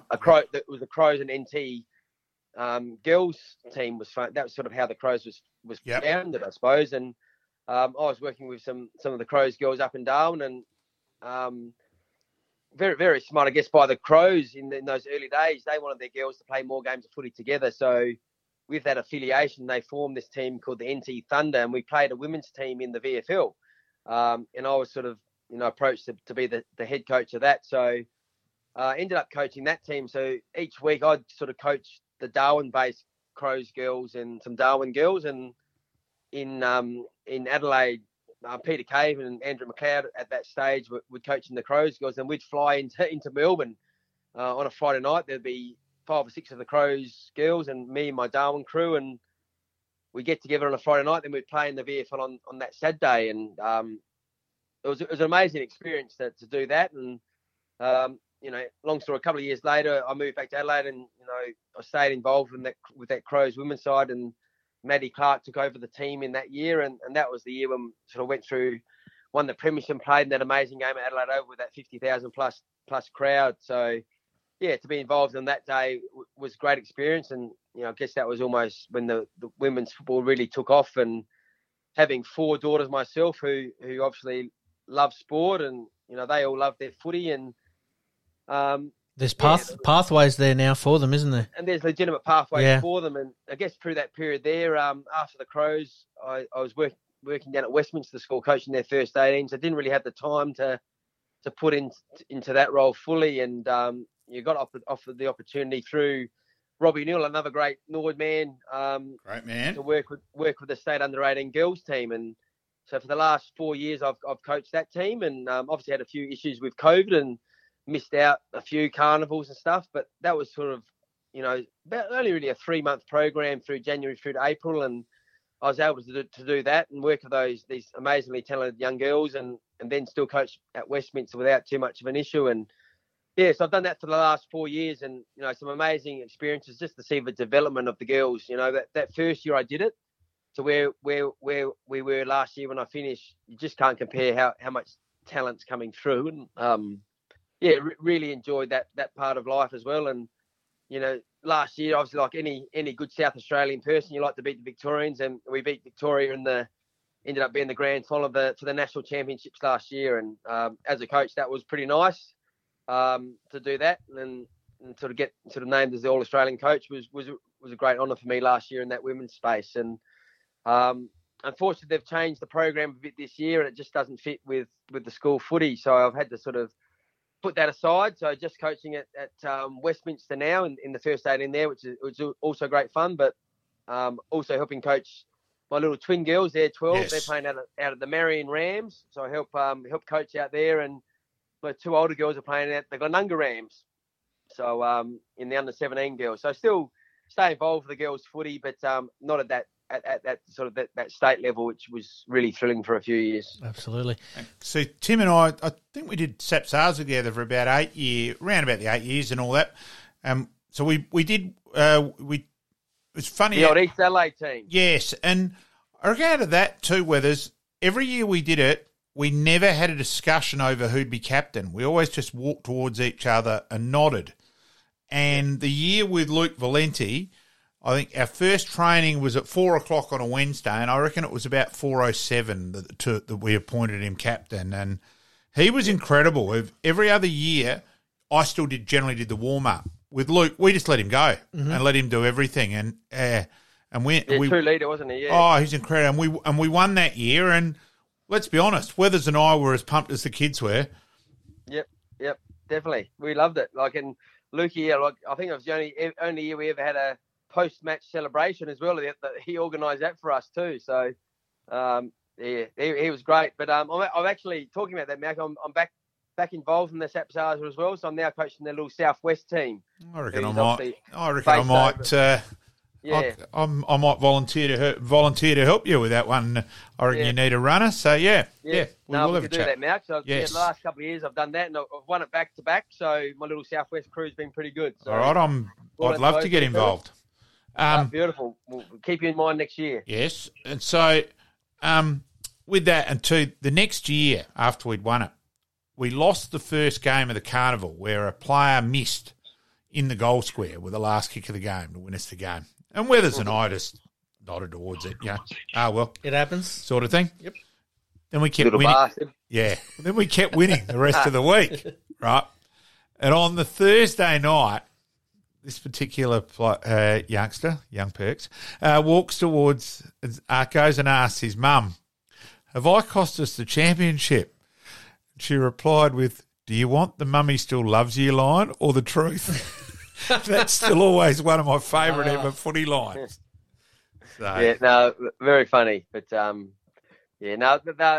again, another great experience as a coach to coach those young boys as well, the little 11, 12-year-old kids. And, they love their footy, and that's always a great week to go and do that. And that was only probably 2 weeks ago. It's still a great memory. And, from that period like a couple of weeks ago. Yeah, I should have put my hand up earlier. So Weathers then, so summing up, let's go through your hardest opponents. Yeah, I mean, Brett James in the early days when I was playing at Syd, he was a great opponent.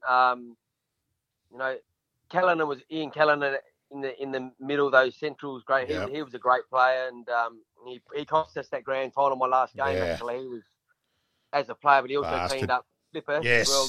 But he was a very, very good player.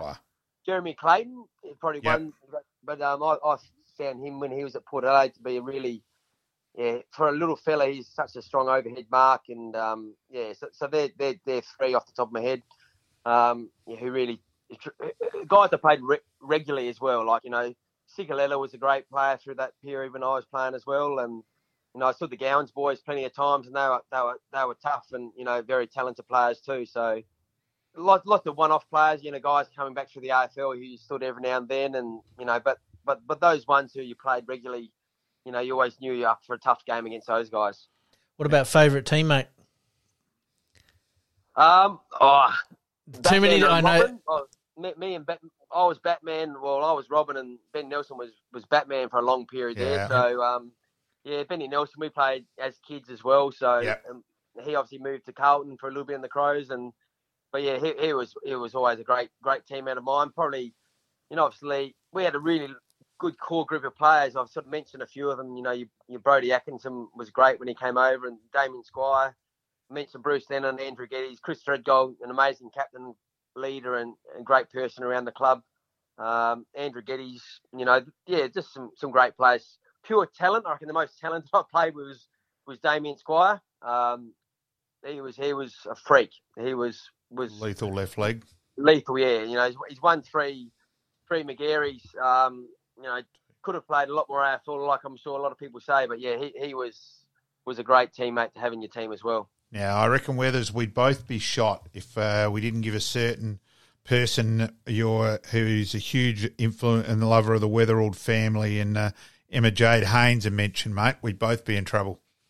Yeah, I know. She'll hear about this. Yes. She messaged me today. So Emma, she's a great lady, great Nord person, and me and Marnie are actually really honoured. We were named to be a godparents to one of her recent set of twins, and so still great family people, and I know her oldest daughter's at the State of Origin tonight. So make sure Emma, she's a ripper. We'll tag her in the promotion for this. Don't worry, I'll do that. No, don't worry, we'll do that. Look, Tim, privileged to have you on board. As I said, mentor, been involved with you for a long time, and that remember also that umpiring bit down at Prince's where you wonder what the hell I was doing at 3/4 time, and I ran to my car and got a shovel out and dug. That was very concerning. And ran back to the middle because a duck had worked its way to the surface, a dead duck. Oh, no. And I said to Weathers, well, I reckon I'm probably the only person here who would have had a shovel in the car. And he said, yeah, that's a fair point. So, Yes. That's a beauty. Yes. So, really rapt to have you on board with us. And thanks, Marnie, for her friendship over the years as well. Thanks, mate. No, thanks very much for the invite, guys. It's always great to talk footy, and I never grow tired of talking about it. So great to hear from you, lads, and all the best and good luck with the show. Thank you very much, Timmy. Much appreciated, mate. Cheers, guys. See you, mate. See ya. And, mate, we've just been speaking with Timmy, and obviously early on in his footy career was starved of a little bit of success, but ultimately got the success in 2002 and then didn't get to celebrate it like most premiership players would. And, wow, what a story about the BALI bombings. Yeah, look, I admit it's something I struggle talk about. I was welling up myself going, this is just an amazing story, and just to hear it is just crazy. There's other things which can't come out, and it's still amazing. We talk about the mental health space quite a bit on this program, and 20 years on, even Timmy's sort of saying that it's something that they don't want to forget, but they aren't going to move on from, unfortunately, and it's a tragedy that shouldn't have really happened. Yep. Timmy's career, obviously finishing up at Norwood and under Bass and Trevor Hill cutting John Cale's lunch was an interesting story that I'd actually didn't know. So that was a bit of fun towards the end there as well. Yeah, look, at his 300th, I'll be on. That was pretty special. That there I was to take his kids in the rooms as well. So I had his kids on the boundary line, and so obviously a pretty big connection with Tim, and I was probably his main connection with Norwood. Yes, or one of. He obviously still knew his guys at Norwood as well, and so that was pretty special. And just 2010, we were a breath away. Absolutely. You're listening to the Game On podcast. We'll be right back after this short break.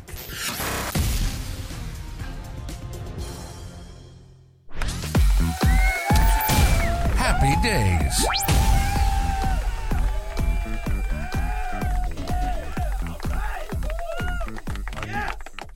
All right, we move on. Happy days. Happy birthday to Junior Rioli, Port Adelaide power player, 28 years of age this week he will be. In 2016, he was drafted, has played 60 games, 9 so far this season for the Power, obviously as a midfield forward. Bit of a journeyman. I did a bit of research here. Started in the Northern Territory at St Mary's. Very, very good club at St Mary's up in the Territory there. Yep. Xavier College in Melbourne, ended up at Glenelg for a little while, and then off to West Coast. Yeah, got drafted from Glenelg. Yep. From his form at Glenelg. Yeah, controversial player. Like, 2 years. You can argue that he was lucky to only get 2 years. Yeah, in the Asada investigation. Look, he's a good player. Is he a key? Is he a bit of a key to Port sparking it up a little bit, or are we still sort of hedging our bets a bit on the Horn Francis Butters, Rosie, Dersma type deal? We are a little bit. I find it interesting that they've Port have drafted Narkle tonight. Yep. So he probably may end up competing with Rioli for a spot. So he's important. But if Fantasia got his body right, which is a massive if, suddenly probably he's not quite as important. And McEntee is around the mark as well. Yep. So, interesting watch Junior Rioli over the next couple of weeks. All right, we move on to golf. In 2001, US Open golf at Pine Needles, defending champion Kari Webb of Australia repeats her victory by 8 strokes ahead of the runner-up. The largest margin in 21 years. Nice. Kari was she was a champion. Very, very good golfer. Nice that you go to the bar in the last round, effectively, in the last hole, knowing you got up. Absolutely. 8 strokes. That's probably a dominant performance, isn't it? That's probably 15 to 20 goal win. It's a bit like the Port 119, our favourite losing margin ever, around that mark. Absolutely. You enjoyed that one, Pete? I did, yes. I'm smiling on the inside. Obviously, like you said, there's nothing worse than finishing your round of golf and having to wait for everyone else to catch up, and all of a sudden you got to go back out there and play a playoff hole. But you're up by 8 shots. You're right. You are pretty much all sipping the champagne while they're coming up the final fairway. So Very well done to Kari Webb in 2001. Mate, we move on. 2018. The Golden State Warriors' Steph Curry breaks Ray Allen's NBA Finals record for the most 3 points with 9 in the Warriors' 122-103 Game 2 win over the Cleveland Cavaliers. 9 3-pointers is ridiculous, isn't it? Well, it's just incredible. There's varying thoughts to that. That's exactly right. Once they get a bit of a hot hand, they can reel off 4, 5, 6 of them in a row. But yeah, depending on where they're playing and positioned and the opposition. But yeah, 9 and that broke a record too. So it's incredible record. But yeah, it really does seem to be a famine or miss. It can be quite incredible in basketball that way. There's sometimes you sit there and you just see them peeling off 3-pointers and you're like, how good's this? And then the next minute they just are nowhere near it and you go, oh, well, they are human after all. Suddenly the next game they're in the next suburb. So, correct. And the Cleveland Cavaliers, I'll get that right, the Cleveland Cavaliers. Obviously a bit unlucky on that occasion to get a bit of a hot Steph Curry. All right, we move on. Tennis, I thought was very topical at the moment. 1972, the Women's French Open tennis. The American icon Billie Jean King wins her only French Open title, beating Yvonne Goolagong. I don't think she was Corley at that stage, but 6-3, 6-3 in the final. Yeah. Oh, look, Billie Jean King was a great player. The Margaret Court, that era. Billie Jean King just before Everett Lloyd. Side of things. Absolute champion. She's one of the greats. Can't agree with you anymore on that one. And unfortunately, beating obviously Yvonne on that occasion, but tight match, and Yvonne was in her prime at that stage. We stay with the men's tennis. We stay with tennis. 1967 tennis, French Open men's tennis. Roy Emerson beats fellow Australian Tony Roach 6-1, 6-4, 2-6, 6-2 for his 12th and final Grand Slam title. Once again, a bit of a forgotten figure. And he shouldn't be. His record is incredible, Roy Emerson. 12 Grand Slams. That's up there with everyone, and that shouldn't be forgotten. It's he's one of the greats. And look, Tony Roach had a good record getting to finals too, but not quite getting over the line. Hey, I would take it to get to one, that's for sure. You've certainly played well to get to that point. All right, mate, let's scoot into the extra time big finish. Extra time big finish. Start off with netball, mate. Collingwood handing back their Super Netball licence. Pretty disappointing. Let's be real. Collingwood, I think there was $12 million profit last year, and yet you don't want to support netball. If you go in the first place, they're making that much money. Why not support it? Now, if Collingwood had made a loss on the football side of things, you'd go, maybe diversify it, go back to your main product. Yes. But if you're making $12 million, surely you can support your other. Well, that was going to be my question. That clubs have obviously diversified into other areas. I know the Crows went into the esports arena. I think they're still involved with that a little bit. Obviously, Collingwood had done the netball, and like you said, they're making money, and yet they've decided to give it the chop. And it's not like Collingwood are struggling on field at the moment. Interesting. The Thunderbirds, incredible result. 1 point win after a little bit of a scoreboard malfunction. Yeah, bizarre. Don't know how to put that any other way. No, I don't think we can put it any other way.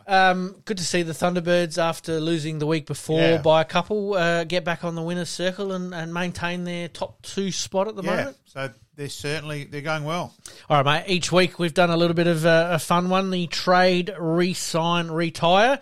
I've got 3 names for you, mate. Nick Natanui, Scott Pendlebury, or Tom Jonas. Well, re-sign is Scott Pendlebury.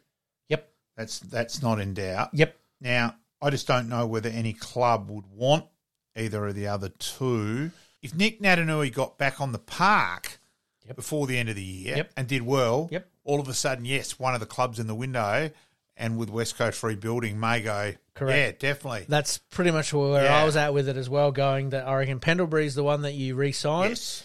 Natanui is the one you trade for currency, obviously, and Jonas, don't want to hang him out to dry too much, but Porter going along all right at the moment, and he is just struggling a little bit. Suspension 1 week, He's missed two of the last injured a little bit as well. So, five, so he's probably the one that I'd be putting on the ice. Yeah, let's wait and see. He still could be important for the end of the year. Absolutely, experienced players don't grow on trees, mate. That's for sure. All right, cricket, mate. Meg Lanning ruled out of the upcoming Ashes series after medical issues. I think she's struggling a bit, Meg. Meg's had a few for mental health earlier, and that just all the best. Hearts out with her and all the best wishes. That's all you can really say on that one. Now, on the men's side, Hazelwood back into the squad but injured. Yeah, they're saying now might be all right. The real worrying one is Cam Green. Yep. Cam Green got hit in the IPL and they're still waiting on that. He's no certainty to play. Okay. So we'll keep an eye on that over the next couple of weeks. As I said, we're getting closer and closer to the Ashes and also the Test final. Yeah, the Test final's first, so that's another week. Absolutely. All right, we move on to golf. Jason Day wins the tournament a couple of weeks ago. We forgot to mention this one, but I thought I'd bring it up. For his late mother. Yeah, beautiful. It's amazing, touching, really, to put that all behind him and play and honour her and dedicate that win to her. It was fantastic. So, just going back briefly, I've put it in the wrong spot here, mate. Sean Abbott smashes his way to the record, beating Roy's total. Yeah, with the cricket, obviously, with the 2020. Yep. I think it was also with the number of balls, Hooksy, the famous 100 from Hooksy against Victoria, which I may have had a problem with the red lights. Yes. Riding my bike in from just down from where we are. Yes. I think I broke the record getting into Adelaide Oval from here. So fair call. Yes. We will have to put a stopwatch on you next time, mate, if that ever happens. All right, mate, we go back to the AFL just briefly. Sydney makes a call on concussion-riddled defender's career and a sad announcement. Yeah, so he's out for the rest of this year. They're hopeful, Paddy McCartan we're talking about here, yep. Yeah, look, I don't think he'll play again. I'm of the same boat. I think they want to give him every opportunity to get back, but I think we have to look at things in reality now that that knock was so innocuous and really messed him up for quite some time there on the ground, and then obviously sitting down on the bench. You'd have to say that any little knock from now on is going to be a bit of a problem. Are Carlton imploding? Well, they're certainly not getting an A plus mark at the moment, on or off field. So, I think we all thought they should have made the finals last year, but you thought, well, there'll be a natural progression forward, and at the moment it's going one backwards. Step forward, 5 steps backwards. So absolutely. Yeah. And the Hawthorn investigation, obviously Monday night, the AFL have sort of absolved themselves of any further contact. It looks like it's going to go to the Human Rights Commission. Yeah, look, a lot more water to go under the bridge with this one yet. I heard Luke Hodge talking about it this morning, going that he's provided as much information as he possibly can on the investigation. But I just found it interesting that the AFL have pulled the pin on their part of it, saying that there could be sanctions to Hawthorn that they can impose, but as far as anything further at the moment, they can't go any further than what they have.